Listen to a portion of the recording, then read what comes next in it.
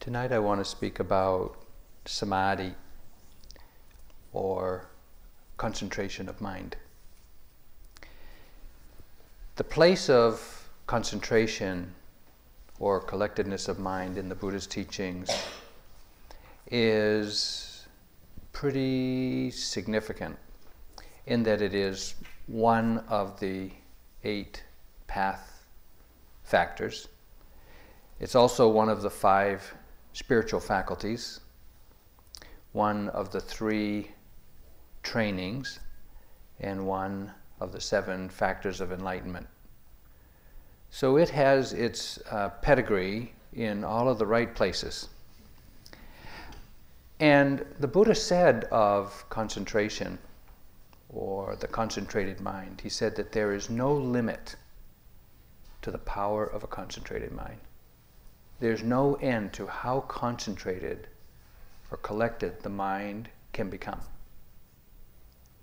He also said, to paraphrase him, that it's better not to think about how powerful a concentrated mind is because it can make you a little bit wacky. So, I won't say too much about it. But the word samadhi is usually translated as concentration, but it means collectedness of mind. And because it is collectedness of mind, it is the result of the continuity of awareness. If you want to become concentrated, if you are going to collect the mind, to concentrate it so that its functions are magnified, then it is increasing the continuity of awareness that serves that role. So what that means is that concentration of mind or collectedness of mind is not dependent on the size of the object that you're paying attention to.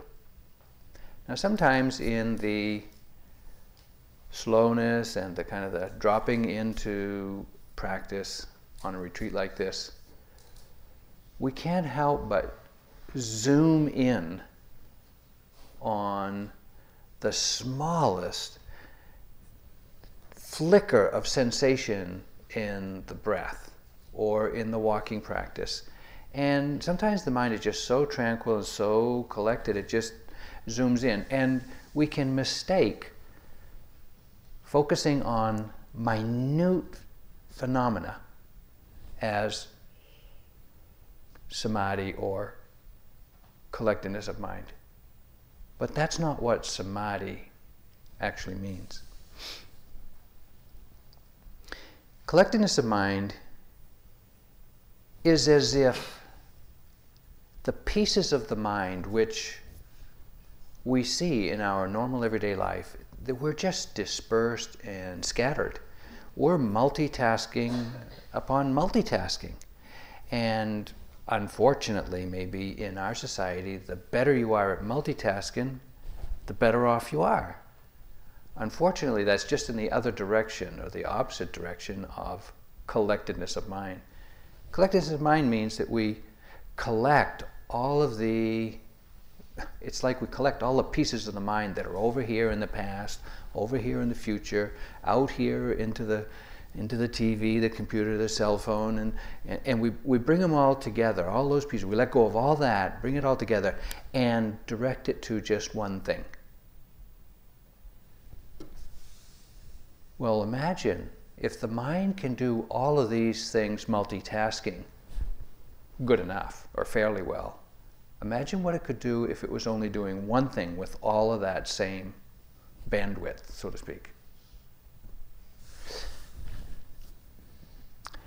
Samadhi is, unbeknownst to us when we begin practice, it's what we usually, or often, or many of us, mistake for the goal of practice, because it provides the initial enjoyable aspect of meditation.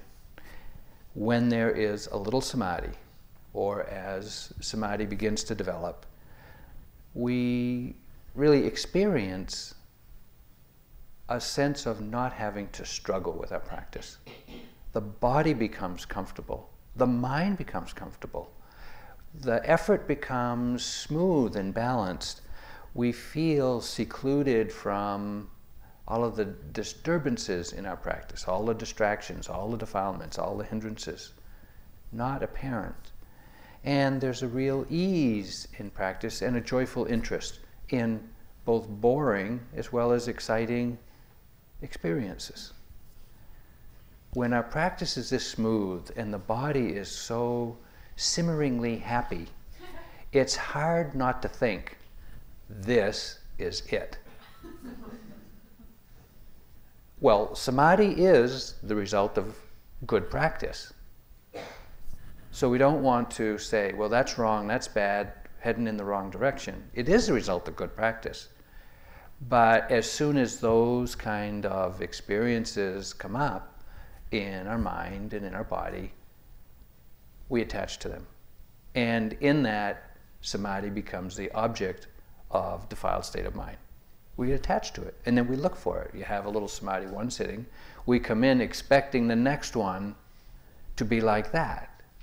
And as you know, there's nothing like one good sitting in the morning to ruin the rest of your day.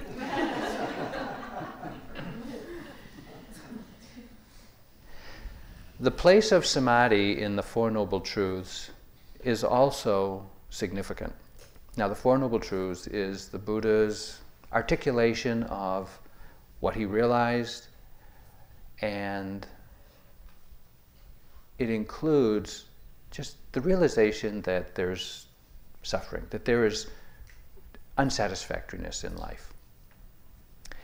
And the second Noble Truth is that unsatisfactoriness is caused by craving or attachment.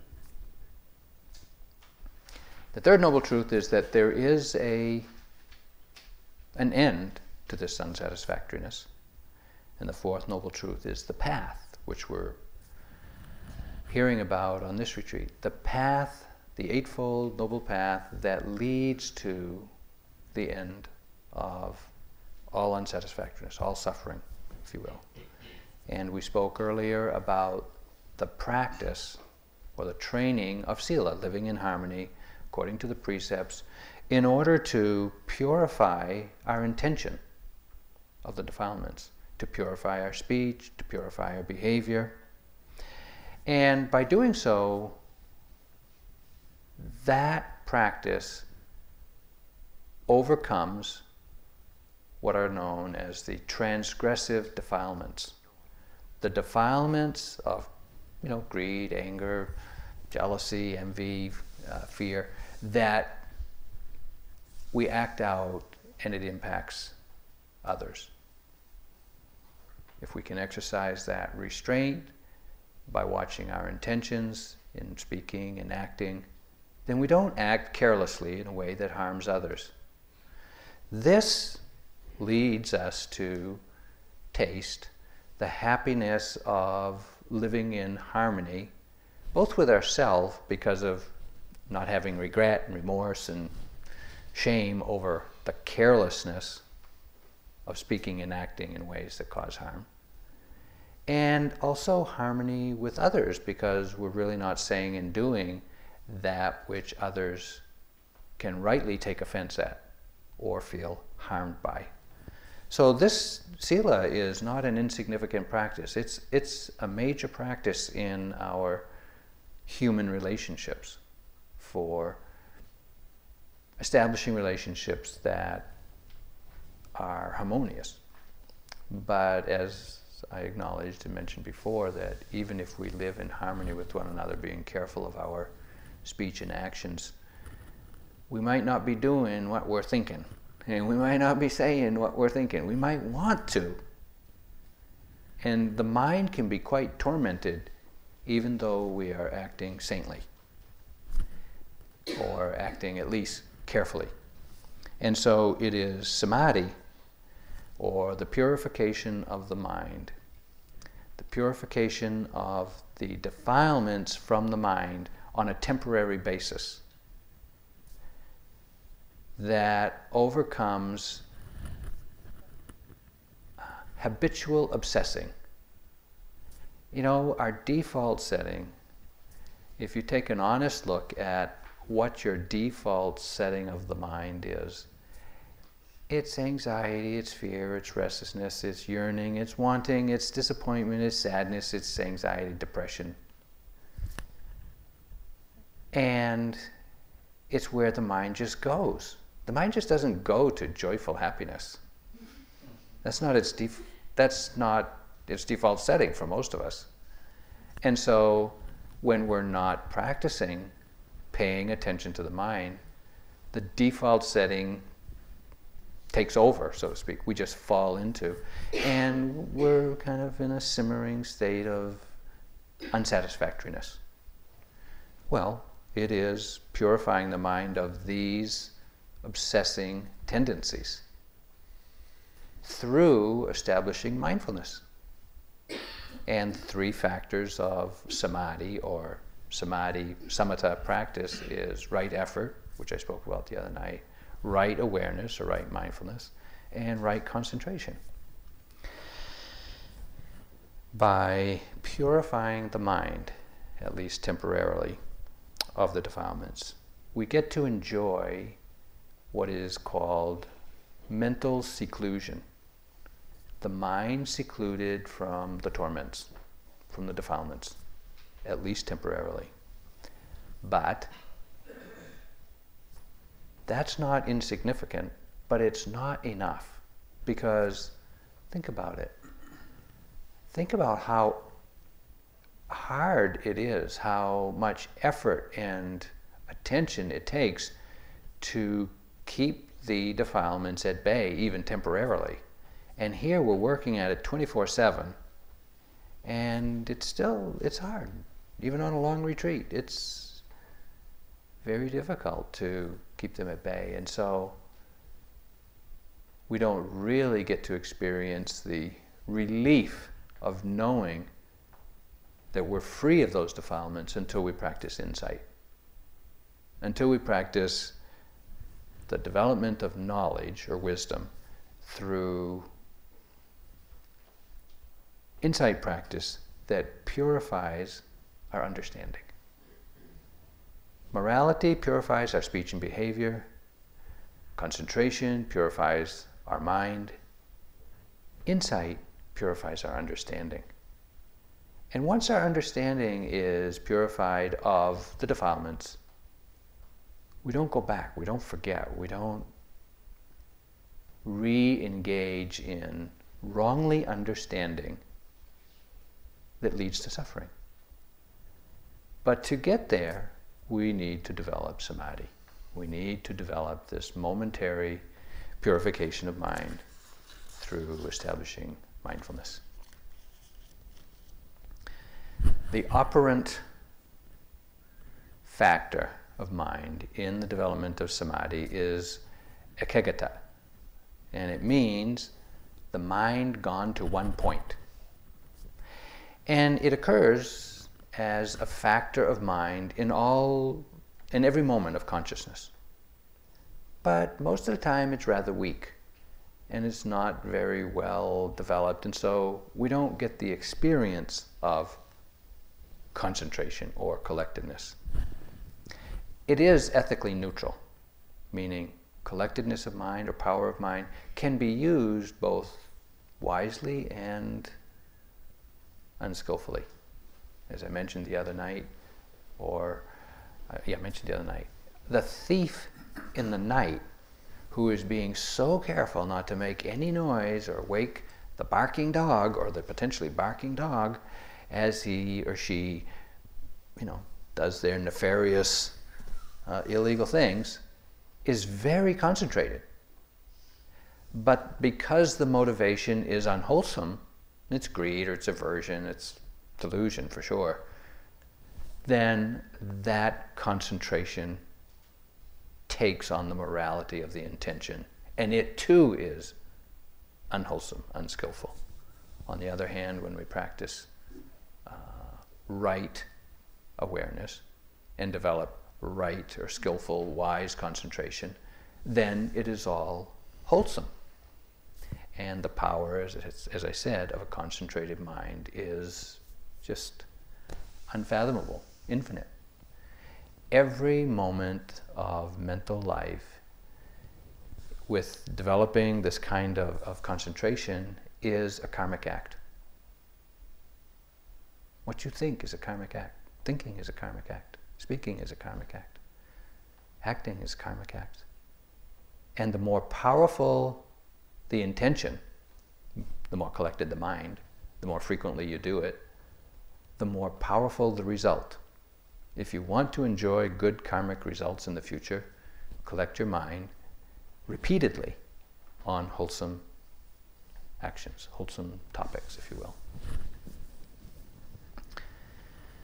The characteristic of the collected mind, or concentration, is non-distraction. We should say, not easily distracted. Where the mind feels stable, it's unwavering, it isn't easily pulled off of its intended object. And the function of concentration, or samadhi, is to collect the mind. It's to bring all of the capacities of mind to bear on this object at this moment, and not to be internally multitasking, but internally collected and single-mindedly focused. It is samadhi that gives us that feeling of being stable, kind of compacted, not in a tight way, but just kind of pulled together and contained, where we feel whole and unified, both in the body and in the mind, not dispersed, distracted. And the way that we can sometimes glimpse it, and some of you may have had experiences like this, the mind gets so collected that it makes a unified whole out of disparate phenomena. Now what I mean is, you can be walking on this path from the hall down to the kitchen, and you know they have that loose gravel on the path, and in spite of what you might have thought at some point, the pattern of those pieces of gravel on the pathway is not organized. And yet sometimes when the mind gets really collected and you're walking and your eyes are gazing at that gravel on the pathway, it seems to be laid out in just this unbelievably complex, unified pattern that is so apparent. That's concentrated mind. Or you look out through the branches of the trees in the forest, and you read a pattern there that is just so apparent. It's like all of these disparate things get unified into a single meaningful thing to the concentrated mind. Now, Dipama was an Indian woman who was a student of Munindra's, one of our teachers. And she was an extraordinary yogini.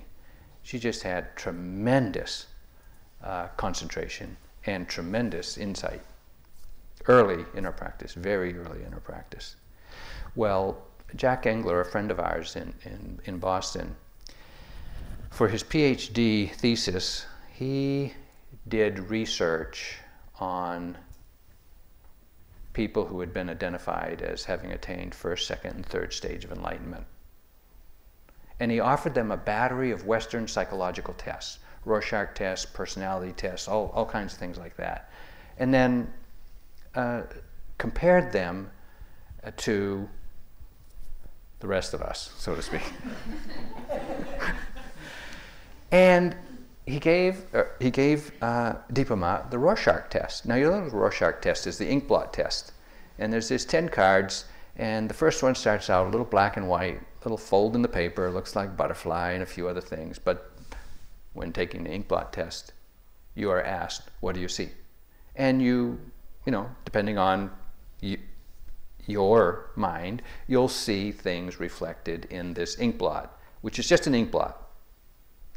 And you know, where do you see it? You see this, you see that, you see a foot, a hand, a bird, a butterfly. Okay, where? Okay, there it is. So And after you've exhausted your powers of imagination, they move on to the second card. And as you go through the 10 cards, they get increasingly more complex, more colorful, and more complex. Well, when they had an independent person analyze Deepama's Rorschach test, they realized that here was a Rorschach testee giving an answer, or giving an answer to the Rorschach that they had never seen before. Never. Out of all the hundreds of thousands, probably, of Rorschach tests given. And what was so distinct about her Rorschach test was that over the course of describing what she saw in those 10 cards, she told the story of the Dharma, where everything that she saw was related and connected to everything else in that story. Everything was connected. There wasn't any element of any of those ink blots that wasn't part of the whole that she told them about. That's the power of a concentrated mind. That's what a concentrated mind does. It makes a whole out of totally disparate things. Unique among Rorschach testees up to that point. The nearest thing they found to it was the Rorschach test given to a Native American shaman who did the same thing, something similar, told the story of his people.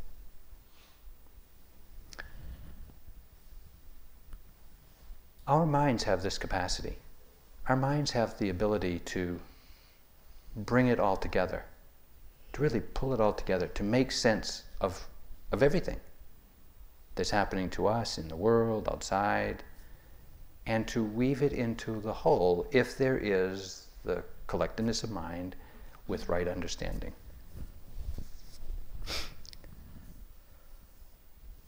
Samadhi manifests as peace of mind. When we become concentrated, or when the mind becomes concentrated, we feel peaceful. And it opposes restlessness, agitation, and uncertainty. Now, the cause, or the proximate cause for this collectedness of mind is not effort, it's not squinting, it's not ratcheting down, it's happiness. Happiness. When the mind is happy, it becomes concentrated. It becomes collected. The Buddha said of happiness, he said, even as the teacher teaches the Dhamma to him or her, that monk experiences the meaning and the Dharma. When he or she gains such experience, gladness arises. When he or she is gladdened, rapture arises.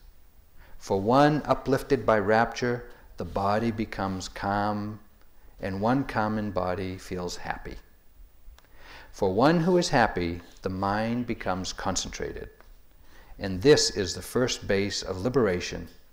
And when he or she dwells diligent, ardent, and resolute here, his or her unliberated mind comes to be liberated. Happiness. Not through struggle, not through striving, but it's through happiness of mind, happiness of body. So Samadhi is the second training of the Noble Eightfold Path. 3 elements: right effort, which I spoke about the 4 right efforts the other night, right awareness or wise awareness, mindfulness, which we've been practicing repeatedly here, and when, or to the degree that mindfulness is continuous, collectedness of mind, or samadhi, occurs. Now, I'm just going to speak briefly about mindfulness. There's no end to what can be said about mindfulness, but I just want to point to a couple of elements. To be mindful of a moment's experience, you have to connect with it. You have to touch it. You have to be in contact with the object of your meditation, the object of your mind. It can be the breath, the nostrils or the belly. It can be a thought like loving kindness. It can be any sensation, it can be most anything. But you have to touch it with the mind. And by touching it and sending your mind repeatedly to touch this object, to connect with this object, it brightens the mind, it freshens the mind, it puts aside sloth and torpor. Because in order to touch this object, you have to recognize it. Your perception gets clear. And sometimes it takes repeated sending your mind to this object to get there, to actually touch it, and to clarify your perception of it. But not only is touching required, but sustaining the touch is required. You know, if you take your index finger and you just place it lightly on the back of your other hand, you can realize that touching is occurring. But it's difficult to know whether you're touching a board or an apple or your hand. But as soon as you start sustaining or rubbing your touching fingers on the back of your hand, then you begin to feel the texture. And it is this feeling of the texture that removes the doubt in your mind as to what you're touching. So too with your mind. When you send your attention to the object of meditation and you touch it and you sustain your attention on it so that the attention rubs it, you have no doubt about what it is you are experiencing. The touching puts aside sloth and torpor. The rubbing or the sustaining of attention puts aside doubt. Now these are two of the major hindrances in practice. Touching and sustaining develops or is the kind of the cause of mindfulness. Of course, it doesn't happen without intention, attention, energy, and a whole host of other factors of mind. But it is primarily the touching and the rubbing that gets the mind in touch with and sure of what it is experiencing.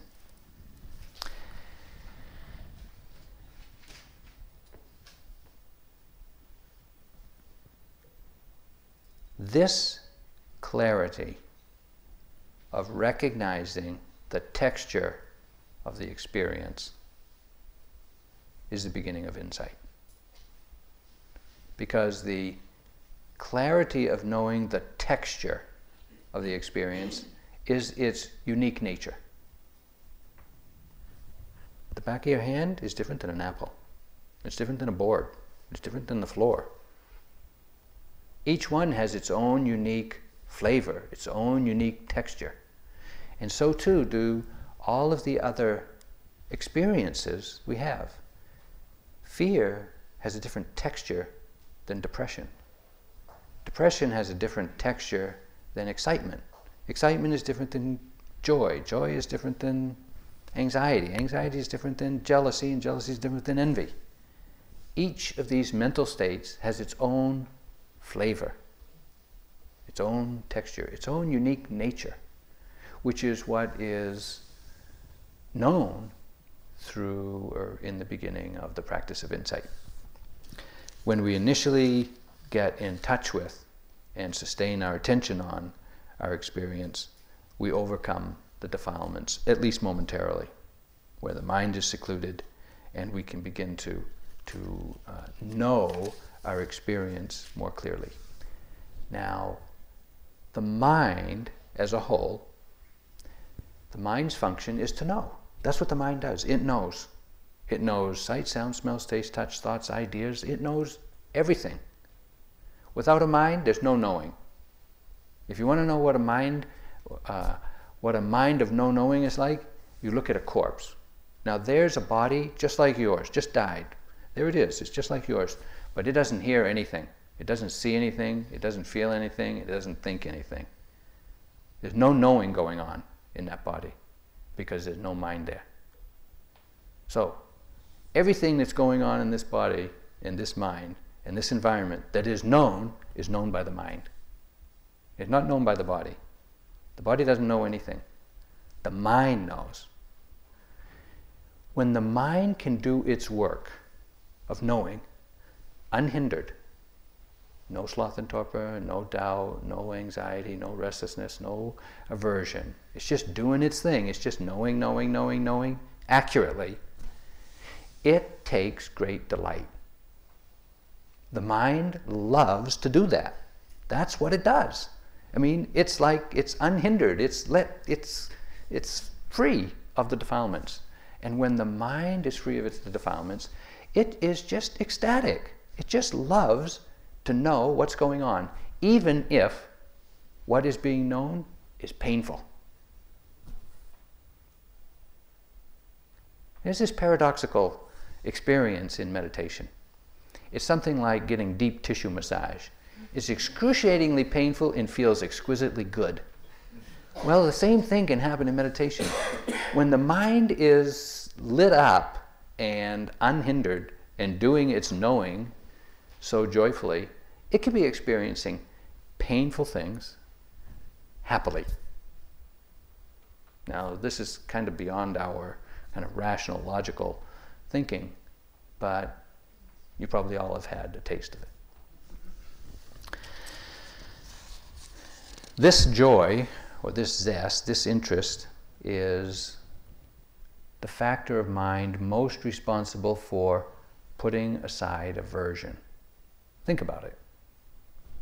If you're joyfully, ecstatically experiencing anything and everything, what's to be averse about? There's nothing. And so aversion just has no footing in the mind that is truly free of the hindrances, or momentarily free of the hindrances. But that joy, that excitement, that ecstatic kind of touching of life is a little overbearing. It gets a little intense. It's like mainlining, ecstasy or something. It's pretty intense. And thankfully we can make that the object of our meditation and chill out and just put ourselves on a drip feed. Where we just get a little drip every now and then of happiness. And this is the fourth concentrative factor of mind. Connecting is the first, sustaining is the second, joy is the third. The fourth concentrative factor of mind is sukha, happy comfort of mind and body, where things mellow out. Yeah, where things just get soft and okay. Whatever's going on, it's okay. It's just okay. Everything is so soft. Everything is like wrapped in cotton batting. It's just kind of like, like no matter what you're bumping up against in your mind, it's okay. It's like that. This happy comfort of mind and body overcomes your restlessness, because what's to be anxious and restless about? Everything is so soft and so comfortable. It's really pleasant. Now, surprisingly, you don't get attached to that, because the mind is still knowing its things, and if attachment was about to reach out and hang on to that, mindfulness would notice it and put it aside. When the mind is so happy, experiencing everything is just soft, wrapped, wonderful okayness, what is there to desire besides that? It is the collectedness of mind on this object in this moment, then the mind is totally at ease and comfortable with that. It's not thinking about anything that it even imagines could be better. And so there's no attachment, there's no yearning, there's no longing, there's no anticipating anything. And this one-pointedness on the object like that puts aside the fifth hindrance of attachment.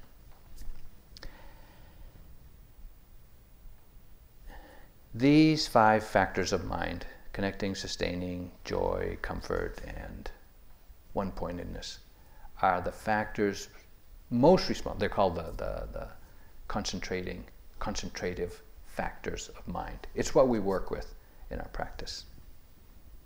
The Buddha said, the mind is difficult to control, which we all can probably agree with. The mind is difficult to control. Swiftly and lightly, it moves and lands wherever it pleases. It is good to tame the mind, for a well-tamed mind brings happiness. We know.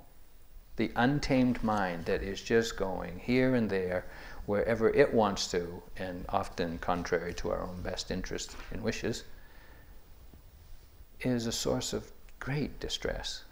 But when the mind is tamed, when the mind is kind of controlled by Samadhi, it's a source of happiness. Now, there's a big difference, or there's a big difference made between the two paths of practice that either lead to tranquility, jhanas, concentration, and that kind of absorption, or the kind of mindfulness that leads to the concentration and the development of insight and wisdom. The difference, I want to try to explain it to you so that you're not conflating experiences of concentration, mistaking it for development of wisdom. It's not apparent. It's not easy to know the difference when we first start practice. It's just not. Because when you get these kind of concentration, calm, excited, ecstatic, happy, blissful experiences, you think, you can't help but think, right on, got it, okay, been there, done that, what's next? And that's not it. That's just not it. In the practice of insight, this point in practice where by observing, even just observing the breath, if you just really get good at observing the breath at the nostrils or belly, you can arouse all of these very exquisite, as Sayadaw U Pandita calls them, spiritual goodies. They're spiritual goodies. There's excited spiritual goodies, there's tranquil spiritual goodies, and all kinds of spiritual goodies. And they come because of the collectedness of mind, the continuity of awareness. It's not for some people to experience that and some not. Any mind that is developed into continuous mindfulness will experience that. It's not like you can do it and you can't. It's mind. It's impersonal. If the mind is developed, it will be like that. Now, the other kind of impersonal, unfortunately, fact is that everyone gets attached to spiritual goodies. Everyone gets attached to them. Because it is such a struggle to get the mind concentrated, collected, and calm, that when we get these spiritual goodies, we feel such a relief that we get attached. You need a teacher here. You need a teacher that really understands the difference between the effects of samadhi or concentration and the path of developing insight. And only one who has been through it, who really knows the difference because they've detached, they've let go of, or they've been able to see through their own attachment to these spiritual goodies, are able to guide you. Everyone gets caught here. I think it's universal.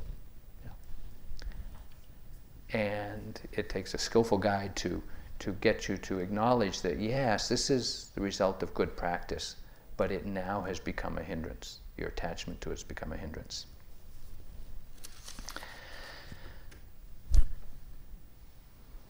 The way to develop insight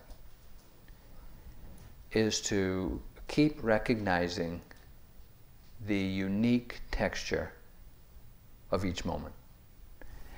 And using my sign language with my hands, when any spiritual goodie arises, rather than absorbing into it,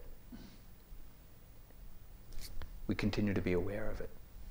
Just aware of, oh yeah, calmness is being known, joy is being known, oh, ecstasy is being known, bliss is being known, just whatever, delight is being known, happiness, exquisite, subtle happiness is being known, it's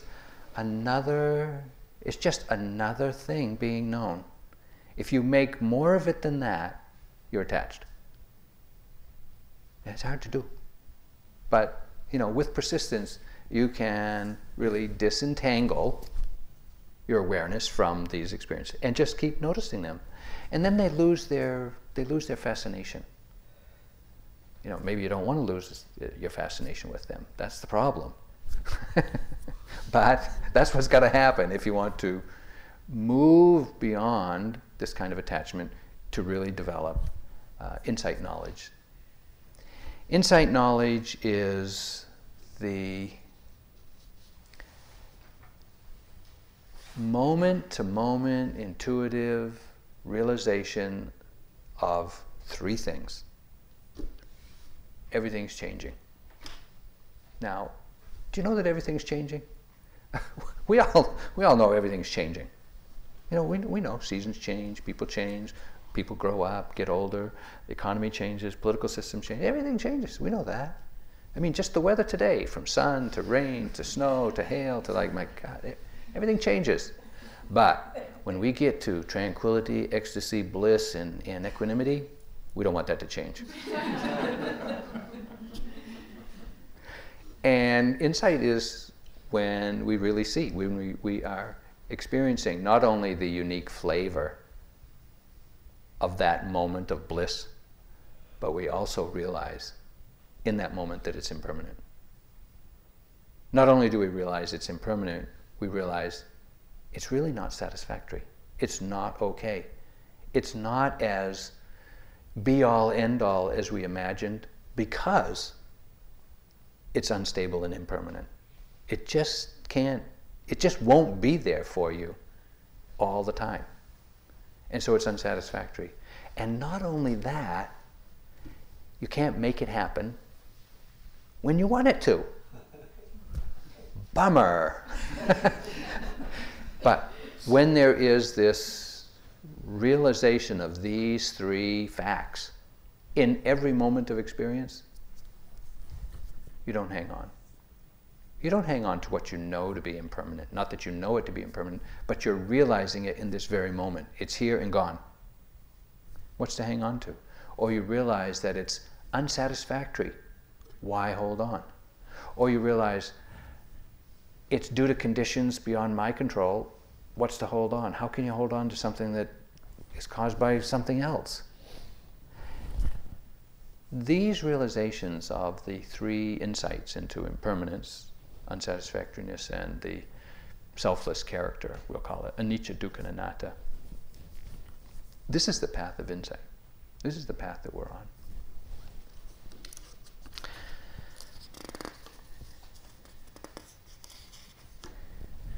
The distinction between samadhi for tranquility and samadhi for insight is important. We won't let you get stuck in samadhi for tranquility here. We'll recognize it and keep you moving, keep you trying to recognize, keep you seeing the changing nature of everything. And we do that by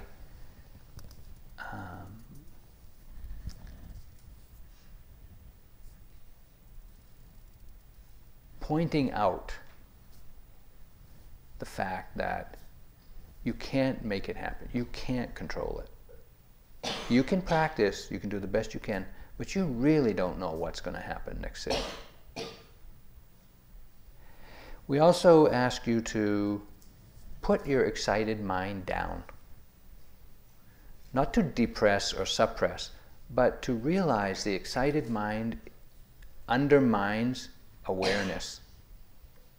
When you get excited, when you get really excited about anything, even your own meditative experience, it undermines your awareness, the continuity of your awareness. Put that excited mind down. The other thing is to have patience. Have patience that, yes, these spiritual goodies are good, they're enjoyable, but there's something better ahead. Have patience and trust to let go of this without anticipating or expecting, but continuing the practice just to discover what could possibly be better than this. In order to develop that level of samadhi, continuity of awareness, it's really important to be mindful, not only in retreat, not only in your hour a day sitting practice at home or whatever, but as continuously as possible. In the monastery I was in Burma, they used to say, at least mindful at least 90% of the time. Well, I'll let you calculate how mindful you were today. But it's at least 90% of the time in order to establish the equanimity, the balance of mind in all things, towards all things. That is the, what would you call it? The foundation upon which the mind can realize the unconditioned.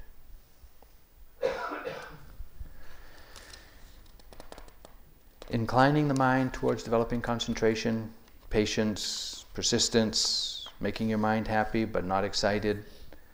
These are the ways in which we support the continuity of insight concentration. And it is this insight concentration or insight samadhi that is the purification of mind of the defilements. Wang Po, Chinese Zen master, back in the 800s, said, this pure mind, free of defilements, this pure mind of concentration, which is the source of all things, shines forever with the radiance of its own perfection. It's all-pervading, radiant beauty, absolute reality, self-existent and uncreated. It is a jewel beyond all price. This pure mind is a jewel beyond all price. Whatever it costs you to attain this jewel, to attain this pure mind, it's worth it. That's what he's saying. So let's sit for a moment, let the words quiet down. Thank you for listening. To learn how you can support the teachers and Dharma Seed, please visit dharmaseed.org/donate.